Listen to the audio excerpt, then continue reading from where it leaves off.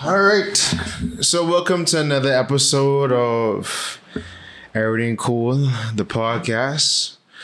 We're here today with a very special guest. But before we get into him, y'all might recognize him. This is... I don't even know how you get the name War Daddy. The War Daddy. Yeah. But he has so much inspirational moments, like viral moments actually, that I always share. Like, it's a simple clip where you was like, as a child, I ain't grew up with nothing. I ain't grew up with no toys. Yeah.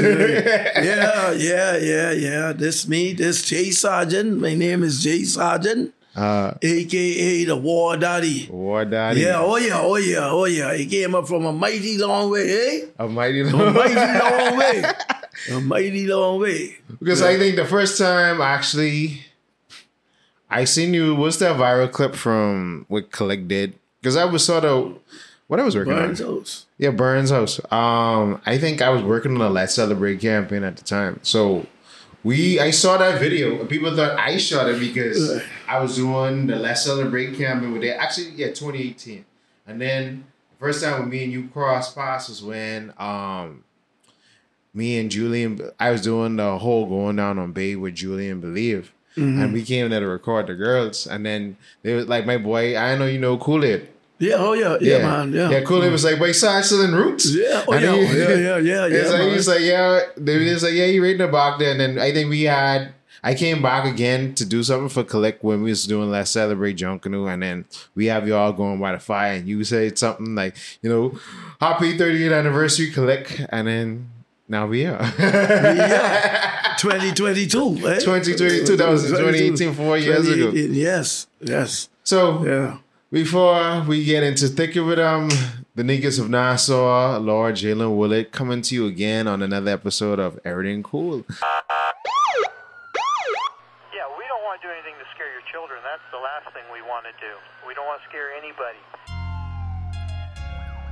The tourists come over to chill on the beach, but they don't come over the hill where we sleep. We got nightmares and they got fantasies. No sanity, it's just insanity. My mommy hoping nothing happens to me. And to the left of me, we have the illustrious Jay Sargeant. Jay Sargeant is correct. It's correct. Hey? All right. It's correct, yeah. So, also known as War Daddy. War Daddy. All right. We can pull your mic over. Yeah, War Daddy. Your bullet? Yeah, so yeah.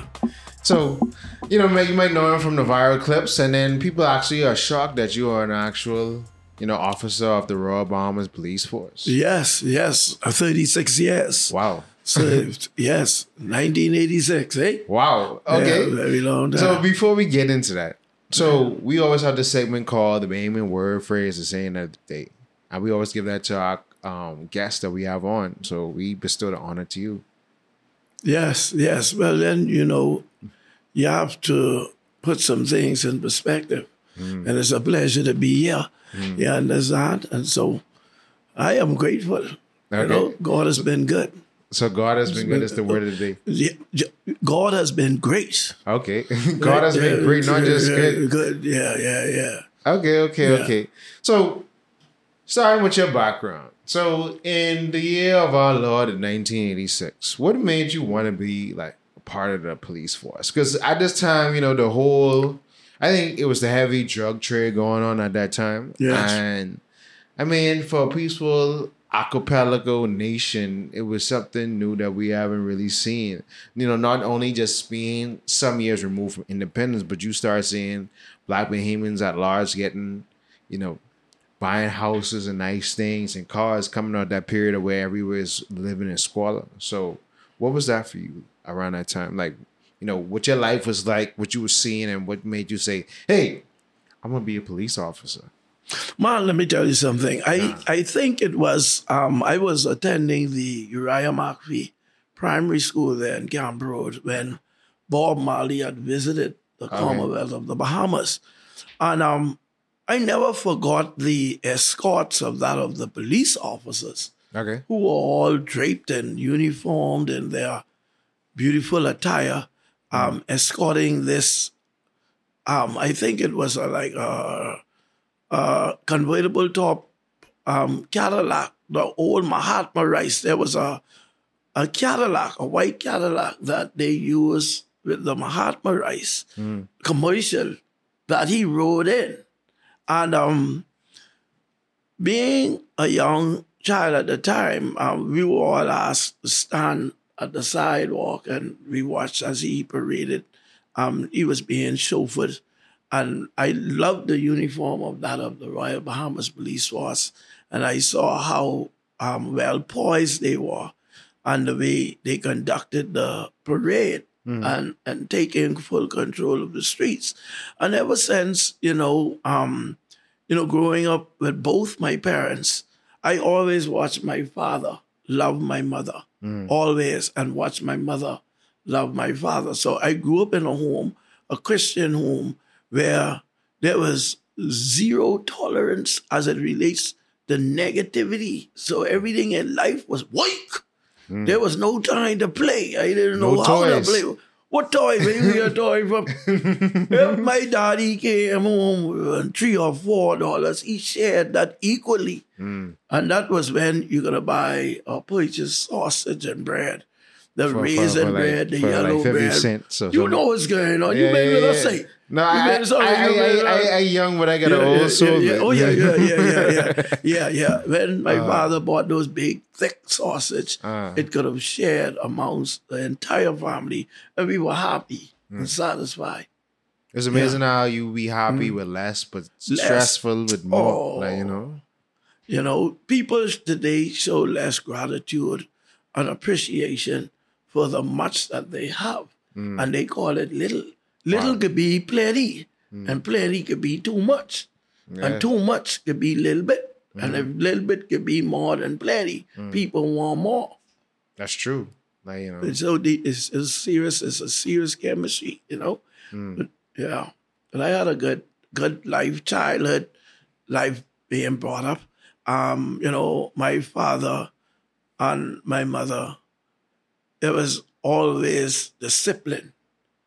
Everywhere we go, how to say, excuse me, pardon me, good morning, good evening, thank you, and you're welcome, etc., etc. So that was in me. And then my mother was a school teacher, for many, many years. What your father did? My father was a pastor, and he was also a mechanic. So you just always had that fine structure, like... Man, listen, I was deeply rooted, so to speak, and structured in the family home where, we had both parents. Yeah. So, at what age you had joined the police force? And what was the culture of the police force at the time? Because I think the police force would have been only like 20 years old about that time. Because I'm trying to remember which member of parliament actually established the Royal Bahamas Police Force. But I think it was established like in the 50s, 60s. So, by the time you came on, it would have been maybe in existence for like 20 plus years? Well, I'll tell you, Justin, I would not want to call numbers at this present time because I never went into that aspect of it.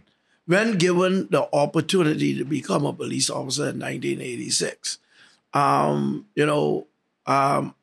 was a little bit glad to get away from my father. The workload that he gave me was huge, astronomical, gigantic, extravagant. And it wasn't like there was no work. Too much work when it came to him. Son, you weed the grass that I asked you to weed. Did you get around the side of the house? Or did you get around the side of the garage? We had an auto body shop. That is on Badolio Street. And I'll tell you, when I went into the junior high school, which was L.W. Young, my mom and I had to walk from L.W. Young on Burnett Road through Badolio Street every evening to help him, because we were family orientated and we did everything together and tried to keep it within means of our budget. And I saw why my father did that. Even today, I have to resort to that with my little family because that's the only way sometimes you could survive. Whereas the saying, keep it in the family as it relates to business. Yeah, of course. So with that family ethic, you just was like, okay. Well, I like it that you said you had to, as a young man, be like, okay, I want to feel like a man and sort of branch off under my father. Like take his teachings, but I got to make a name for myself because I got to feel like a man too because I know that age. And I feel like, a lot of young men in society probably have that feeling, but is misguided through other different things or don't have that really solid foundation that you are or I had or many others like ourselves had. And then just somehow along the line just veer off the path. And it don't necessarily mean that they have to be a criminal to where they go to jail, but it has to be more so in probably personal dynamics to where you make mistakes and it costs you. Yeah, well, let me see if I can share a little light on that. What I've observed with being in the police was the majority of the young men today is peer pressured. Okay, let's say I am in a grouping of friends that I so-called friends. I would love to be a Christian so bad. But if I was to become a Christian, they call me a pound. Or they say, man, you ain't making no sense. That religion, man, let's become Rastafarian. Come go with us around by the camp. And when I was growing up, back in the day at my very, I don't think we had not one Bahamian that I could recall that had dreadlocks or look Rastafarian until Bob Marley came here. That's what a lot of people say, because I've heard that since I was a child. They was ever since he had that concert, came, it shift. That was it. Yeah, it we shifted. saw people growing their hair and studying the religion, and then camps started to set up. Then a lot of our young men, they went off to Jamaica and Africa to intensify the religion in order to bring it back here so that the culture could have been carried throughout the Commonwealth. Because back then, when I was growing up, it was, all of the men were well-groomed. And when I say groomed, full beard, like how you are, or well-shaven. And then in the police force, we had a lot of colonialism, officers from Trinidad and Barbados, and we had officers from Great Britain and England, and from all walks of life that came to foster better relationship and teaching some of the native officers the way as it relates to the criminal aspect and the crime, but the crime was not as high as it is today.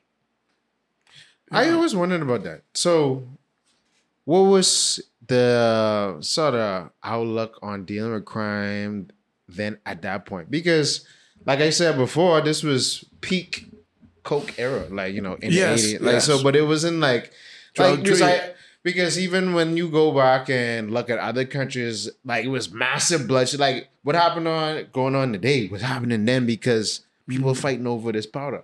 But it wasn't as such here that. It was more, it's still even though this was going on, it's still relatively peaceful. So, how was y'all tackling that at that time, and over the years, how have y'all sort of, as police officers, sort of shifted how you tackle crime? Well, I'll tell you, back then, if you look at the archipelago and the chain of islands that the Commonwealth of the Bahamas has been structured, 700 islands plus 6,000 keys, little dots here and there. A lot of the drug trade or the drug dealers back, the Carlos leaders and the Joe leaders and so on and so forth, they use the chain of islands for transport or the next point to get to whatever destination. Because if you look at how we are set up globally, on the northeastern side of us, there is no other island as it relates to, if you were to travel northeast, you go straight to Africa from there. And on the western side, is where you get more of the United States and Central America. And so it was like a drug trade. And then you had the Caribbean islands, like the other Caribbean islands like Jamaica, Cuba, and then the other neighbor, Haiti, etc. So I feel like a lot of the drug dealers took advantage of that. And when it came into the Bahamas, it was like a touch and go situation. And then the young man saw that that was an avenue to make a few dollars, I guess, and they were coaxed into it. And some of them were probably not even properly informed, but they just did it as a way to get their power, little double dollars. Yeah, but, as a policeman back then, everybody knew somebody, and it was like tightly knit.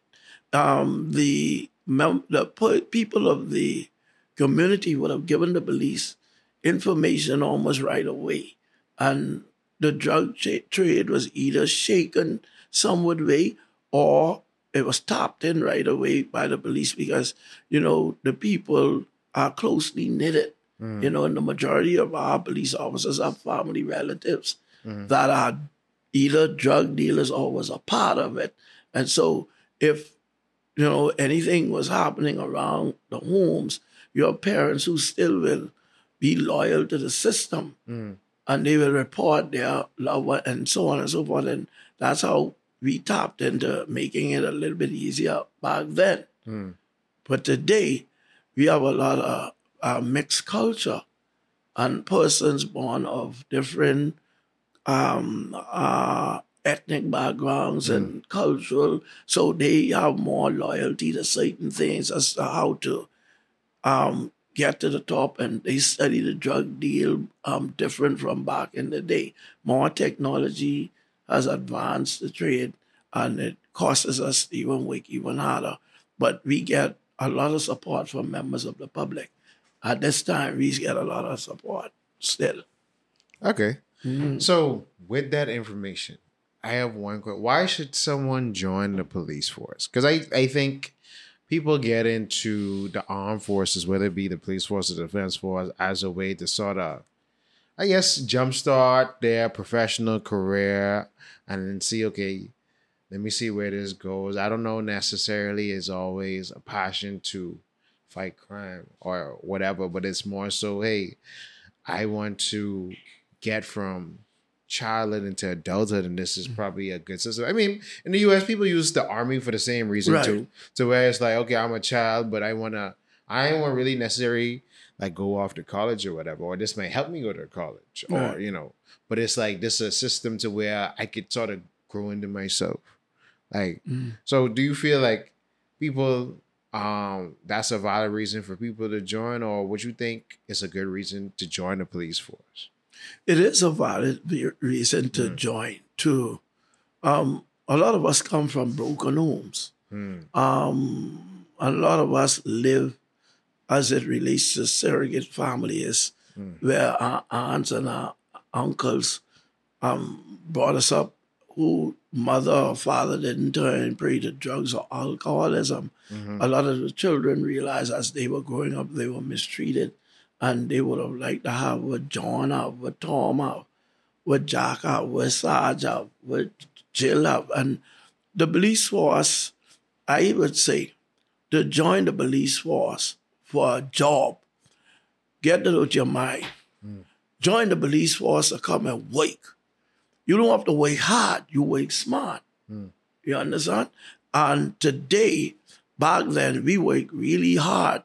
But we also work smart because what we did, we fostered relationships with countries such as Jamaica, with the exchange as to how they deal with their persons that because back then their crime was way much higher than our crime. Yeah. And we always had bilateral ties with Jamaica, Haiti, and the rest of the Caribbean and South America. And today, it is still like that, where we have officers come from the Turks and Caicos, and they come into our police college and we train them.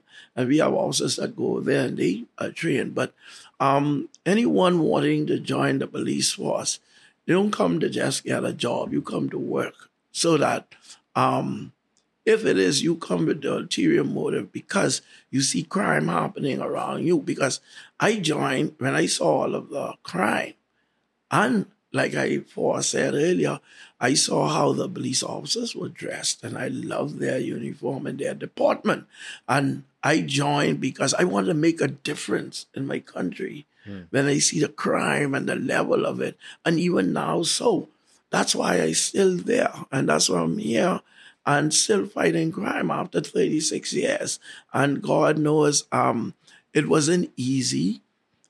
It was really, really hard. I had to do a lot of praying, soul searching, and testing and evaluation of my own self in order to stay competitive with the outside world. Because every time the police force move up like 2 or 3 or 4 notch, the criminal move up 10.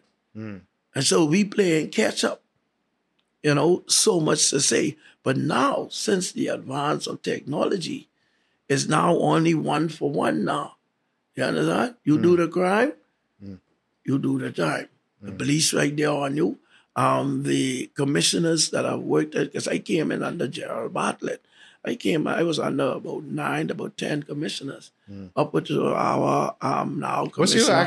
Speaking of that, what's your official rank right now? I'm a sergeant. Okay. Yeah, I'm a sergeant. So you a sergeant, and last name is Sargeant. So last name is grateful. I am grateful. I'm grateful. Yes. God has been great to me. Yeah. So, like I say, the police force is the place, and those out there who may be listening and watching, I would encourage you to come with a good attitude, because we need all the men and women. If you notice, we're losing a lot of our men to crimes and murders, and we really want you guys to come and, do the right thing and help us. If we can't solve it all, put a stop to some of what's going on. Okay. So the next question is, obviously there's been a point of contention with law enforcement worldwide in the last decade.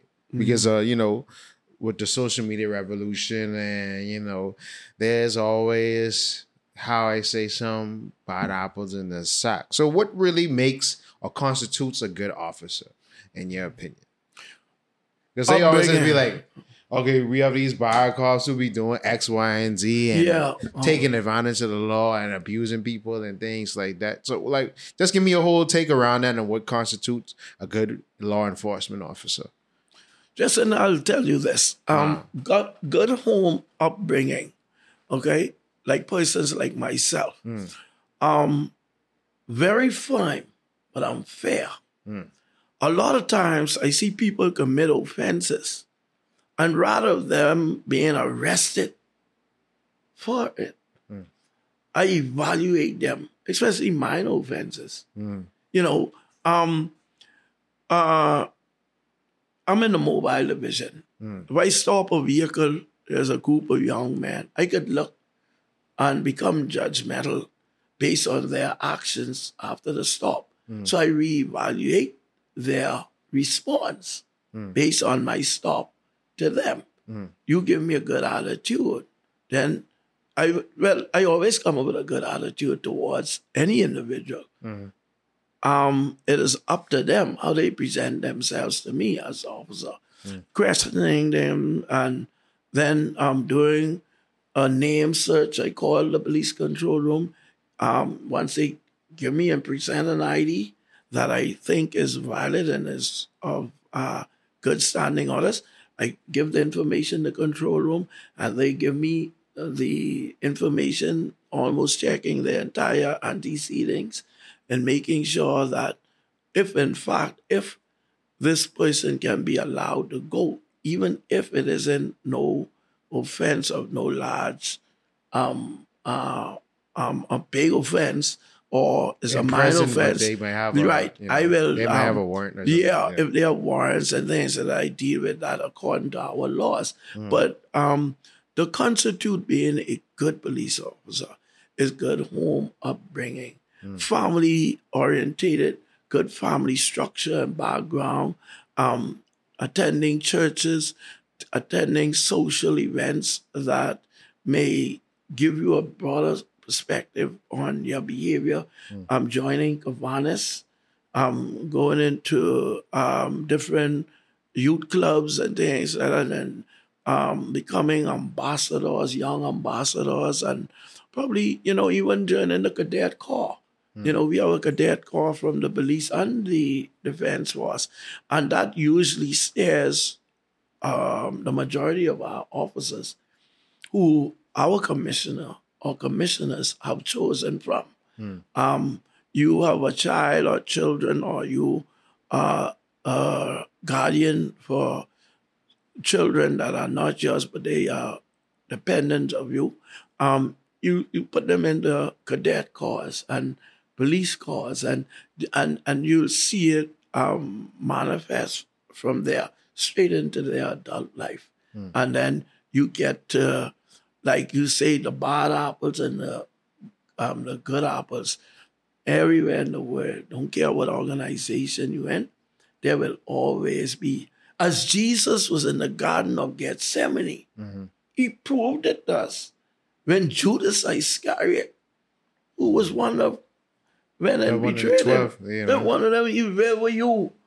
Everybody praying and kneeling down, asking God, please don't let me be crucified. And you out there trying to sell the Lord. And that's what is going on.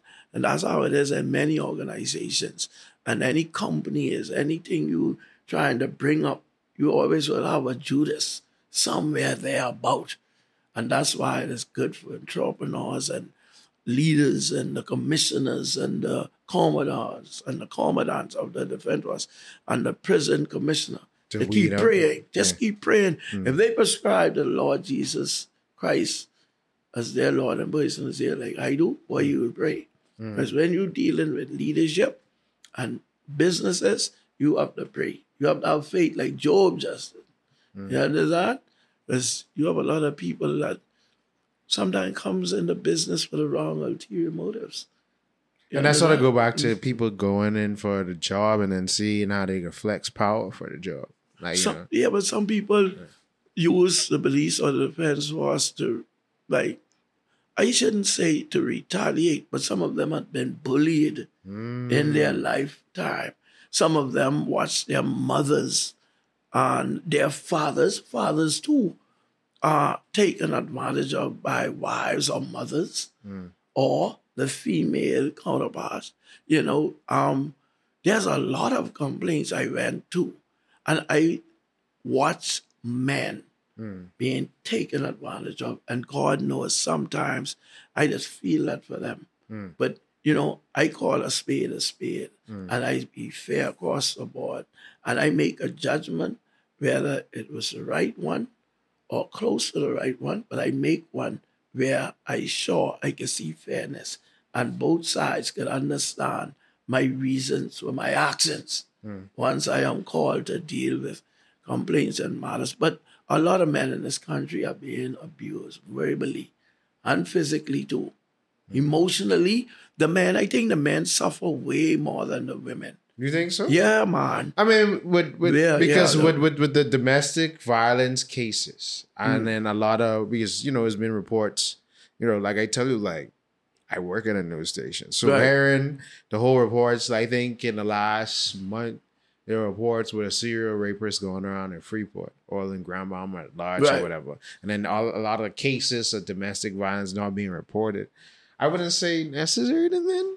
So I understand what you're saying, because their complaints aren't taken seriously. Like, I will say this. And I want to be fair. And I don't want to sound biased of that against the women. A lot of the men do what they do because they are crying out. They don't know who to turn to, who to trust. Men have egos such as, if I go to the police and I report this woman, you look at me like less than a man or a punk, or this sissy, so to speak. Oh, why he can't deal with his own affairs? Look at him. He big and he's strong. Sometimes the men try to walk away. So what they do, they get involved in other relationships, and it causes them to become abusive to the woman who abused them verbally or indirectly because of certain things they both may have wanted to start, like a business, a family, or even as simple as you go to your church, I go to my church. My child ain't going to this school because I ain't got no money to pay for him to go to that school. Well, anyhow, let him stay home with his Grammy. Big problem. And then, it isn't like all of the men and women work together because to the women, I think they think that the man is just trying to get away. But if the men really be fair to themselves and the women, then the men wouldn't be as abused and not be recognized as if when a woman is abused and it is recognized. Men abuse is not always taken into consideration. I don't think it ever is, because if it ain't like fatal or close to being fatal, right? Like, it doesn't merit anything. Yeah. A man comes to the station and he reports a matter, and I used to take that very serious. And I take it so serious that even if I have to get up and excuse myself or ask if my supervisor is there, there's no supervisor, I put myself on the scene and I go in here with both parties, or I invite them into the station. Better still, because it's easier to deal with them at a station than in their home, because, well, I pay for this house. Oh, I paid. Also, hold on. Let me show you the receipt. Here we go again. The man feels belittled. He may not have paid or found the house, but if you look at the amount of money is and his time that he has contributed, but then it is never looked at, so to speak. So they turn into acting out in a physical realm or situation. But do we really take what has transpired with that man individually, starting not only with the relationship he has with his wife or his girlfriend? Let's look back straight to where he came from, his home. When I was growing up, when all the children was allowed to play, you stupid, eh? How you could go play in these dishes they ain't clean? The cat getting ready to jump on the counter and lick out the plate. Flies coming in the house. You ain't scrubbed the floor yet. Back then, I had to scrub the floor. We had a wooden floor. We had a screen with ball up, and we had to suds the floor. I had to scrub. And you couldn't play. You children in the middle of the road playing roundings or bat and ball, we used to call it. Shoot, man, you can't do nothing unless your work has been completed. By the time it's that, the sun then down. You understand? And that was one of my reasons too. I was glad enough to join the police force and make it a career. And not only a career, it has taught me many values to this day. It has taught me many values. That's what took me straight into Jungle, and I take Jungle so serious. It's a bit more so for like the community outreach, because it was what I realized, like coming back home 2017 and starting a Jungle trademark in 2018, I realized that, even with this dogma with Junkanoo of being, this is just a bunch of drunkards, the lower level thing, there's a lot of policemen a part of Junkanoo. Let me tell you something. We have the finest of them all from every societal entity or job career. We have doctors, we have lawyers, we have pastors, we have religious believers, whether they're Rastafarian, Judaism, whether all walks of life. Junkanoo canvases that of a whole lot of different talent. You understand? Because if you notice, the music and all changes. The instruments are increasing. Different instruments are added to Junkanoo that could bring harmony and melody, and and so You need a brain to know this. You need a brain to understand physics and mechanics and all these technical engineers that build costumes. So it's like you can't just, it ain't just a riffraff. It ain't a riffraff. Like, you know, even like you with your profession, working with the media, if you really sit back and think what you could do with Jungle, you don't know the lives that you as an individual could change as it relates to Jungle. And I will tell you, Justin, you could change it so much that the crime will drop because of the media house.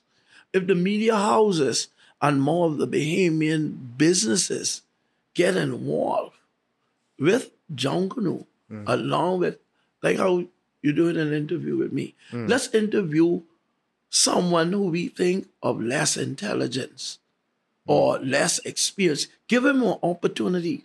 You know what he will do or she will do? They will value themselves more. They will always be prepared for when Justin comes around. What do you think about this? What do you think about that? He fixes up himself. She trims and fixes up herself. And they prepare for Justin and this great interview. And you give them a sense of being a part of society. Sometimes we reach out to the doctors and the lawyers. Go to the little man. Go to the person who you see sweeping out the shack. Who you see picking up the cardboard. And the ones who really say, hear their opinions. Hear their take on a lot of stuff. And it brings value to your country. It brings value to what it is you do, editorial or for marketing.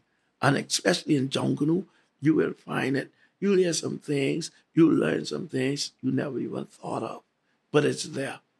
Yeah, because I remember when we spoke about doing this, and we have more stuff coming on. I turned him into a whole actor coming soon on the Homemade Heroes universe.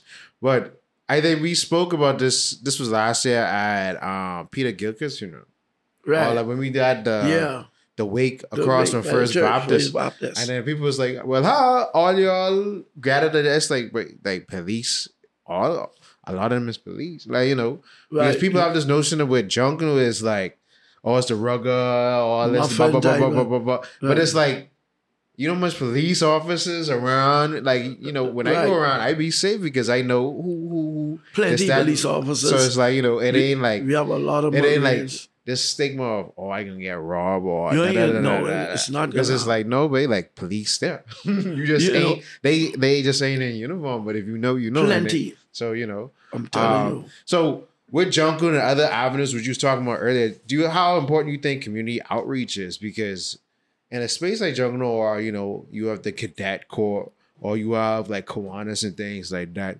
it's important that people see you as human, because out of the police uniform to be like, okay, you could touch me, you ain't. Because like when you see, essentially what an officer is an extension of the government, or whatever, and the demeanor, their facial structure, sometimes the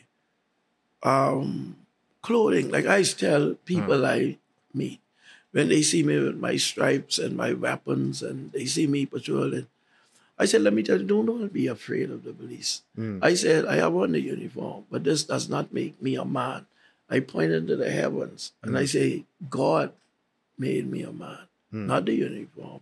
God made you a man and made her a woman. I say, you all agree? Yes, sir. Then they get more comfortable and then they will share their situation. And, sometimes we as people, career-minded people, like I just said, with you being in the media house, you reach out to the same persons who people least expect for you to go to. Hear their views. Why they in Jungle? What causes them to come? They don't get paid. You rush for 4 to 5 to 10 million hours for free. For free. And you $700 you don't get costume. No. Ain't got. The worst thing in Jungle would send anyone that's on the list, or the course you free go to kick a conniption, getting Jeff, is the results. You ain't worrying about how long you rush no more, the results and what number you gonna pick. They're the two most dangerous parts in going to the parade as it relates to the competition of Jungle. When we get what we get fifth, then you know that's pressure. You will be teased by other friends from other groups or the group in which they may be in that may have beaten your group. And it's being fun. If you notice in Jungle, like you say, you could go in any grouping, dark corner. You could have like 1,000 people in the road to a week holding a Jungle parade, getting for a loved one. And you will not receive not one violent threat unless you and that individual had personal issues prior. Yeah. But other than that, and guess what? No one is going to rob you. No one going to hurt you, especially if they know that you come to an event. That's what I found so unique about Jungle. And it could be in some of the most closed up, the most ghetto area that you can find. You know, like right now, our group has been invited. Which group you represent? Roots. Roots, men lose or draw. Roots Jungle Group. Spearheaded and led by our chairman, Mr. Wendell Gus Francis. You know, he's a good man. He helped try and, you know, bring us to the community. Right now, we're getting ready to do something for Camp Road. You know, in fact, I think I don't have the actual date now, but we have something, we're going to do an outreach, I think, next week for 8 o'clock in the morning by Uriah McVie. Okay. We're going to go there and we're going to bring some love in that community. I want you to believe it. And if I'll give you a call and let you know if you want to come, bring some friends and bring the media house. You know, we want to foster I can make the media report. I just could pass. Send me the information. I can pass it. Yeah. You see, because you know, a lot of people are hurting, and you have to foster that relationship with people. You know, and so a lot of them are afraid to either come out of their homes because of what they heard, what they read in the tabloids, or what they get on their media devices. They don't want to even come out of Camp Road. But so we'll bring the Jungle to them. You know, and try and mix and mingle and show love. But, you know, it's a lot in Jungle. The police force, the Jungle, and like I always said, if we could lock hands with the media houses, the business entrepreneurs and companies, and force it in the Jungle, that's where you get the majority of people that becomes idle. And if companies and business houses come, you could pick up 3 or 4 workers. You could get your employment or employees right from out of Jungle.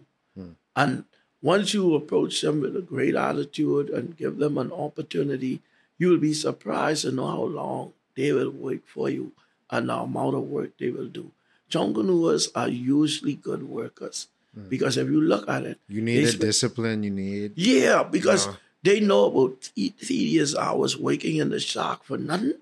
You can imagine you sitting up with nothing, just cutting paper, just because you want your group to win. Yeah. And that's real dedication. And they're doing that, and he mean that. And he's not going to sleep. He be there and make sure. So if we get painters, we get men who want to do landscape, they may not be as smart as you and I, but hands on, hands off, Jungle. Come right to the shacks. So with this talk of Jungle, right? And obviously, Jungle is a gathering of community and people. Yes. The situation we have in the country now is, you know, the uptick in murder rate and the gang violence and things like that. So because in contrast to when you joined the police force, this wasn't a rampant thing. But over the years, as it going through the 90s to the 2000s, 2010s, it's been a more consistent problem where to the point where government has passed several acts against, like, you know, anti-gang acts and, you know, assembly, almost like RICOs, what they have in the United States, where, you know, criminal organizations and, you know, having stiffer penalties for being associated with these entities. Like, how do y'all sort of really police around that, trying, you know, because naturally human beings, we all want to gather together.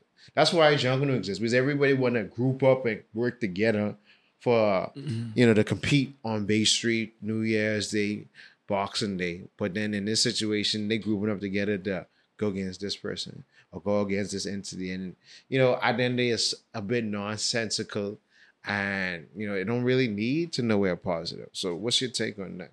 I'm glad you asked, and I'm glad you mentioned it. When you look at the commissioners over the number of years who has permitted and allowed officers who are a part of a particular group or culture, we get involved. If you look at our police band, the police band, the world famous Royal Bahamas Police Force Band, that's the name noted around the world globally. Many of those men and women are part of Jungle Group, part of some urban renewal band, where we interact with young people, we interact with persons who have not been given an opportunity, or we may wish for them to have an opportunity to get into some musical playing instruments. And we go around to the different schools and we reach out to a lot of them and we have them to join in the cadet corps, and then they come eventually in the police force. But today, me being a police, do you realize during any Jungle parade, if there's one problem with a member in our group, they will come straight to me. And I could diffuse a situation in almost one shot. Actually, I seen you do that before. Because there was one, going back to 2018, me and Kool, we on the top of the fort. Yeah. And he like, wait. I said, what you talking about? Wait. Yeah. And then it was like, something happened where I guess this dude, he was playing out of rhythm and they push him out the line and press his drum. Right. And then like you calm it down. Like, he calmed it down. Because, I'll tell you, Justin, that could have spiraled out of control where bottles and stones would have been thrown. Yeah. Someone could get hurt. Yeah. Or, even yet still some form of retaliation. And innocent people get hurt because of it. The thing is, I diffuse it right away. Then we have like officers who, they are part of the group. They just be standing amongst or in midst or in close proximity, that even if I need some assistance, I don't even have to call control room. We diffuse that right away. When we go into the large parades like the Youth March, the Labor Day parades, the Independence Day parade, the side parades, usually if you look at the itinerary of the Royal Bahamas Police Force, they have a lot of officers in uniforms out at those places. But primarily speaking, we have also officers who may be on duty in plain clothes. We are not going to permit any bystander or any visitors or any person that may want to come. We can let you get hurt. We are well trained. And we know just about all of the plainclothes officers. We could send a message or someone will run, say, boy, come, Sergeant, a little thing down there, come. And they'll bring 3, 4, 5, 10 police will come. And if it's out of control, they call control room. And then we'll have the uniform branch come in and diffuse that right then and there. The thing about it is, I love being among junglers. I don't know why. I'm so comfortable with them. I'm more comfortable than if I go out alone in the night. Because, you going out alone, you don't know who your adversaries are, who may want to hurt you. But junglers will protect you. You'll have to really have done something to someone for you to get in a big incident or fight or get injured. Let me tell you something. We have a lot of Marine officers, a lot of prison officers in those bands. And we do a good job with helping the police force save some of its resources of having to come to those parades, trying to get through the parade or get there, because we have officers that are part of these communities, a part of these groups, a part of these civic organizations. And I thank our commissioners for over the years who have permitted the officers on their time off or make availability for them to partake. Because it has helped me, and it helped me help them, that help us and help you keep all us safe, keep the country safe.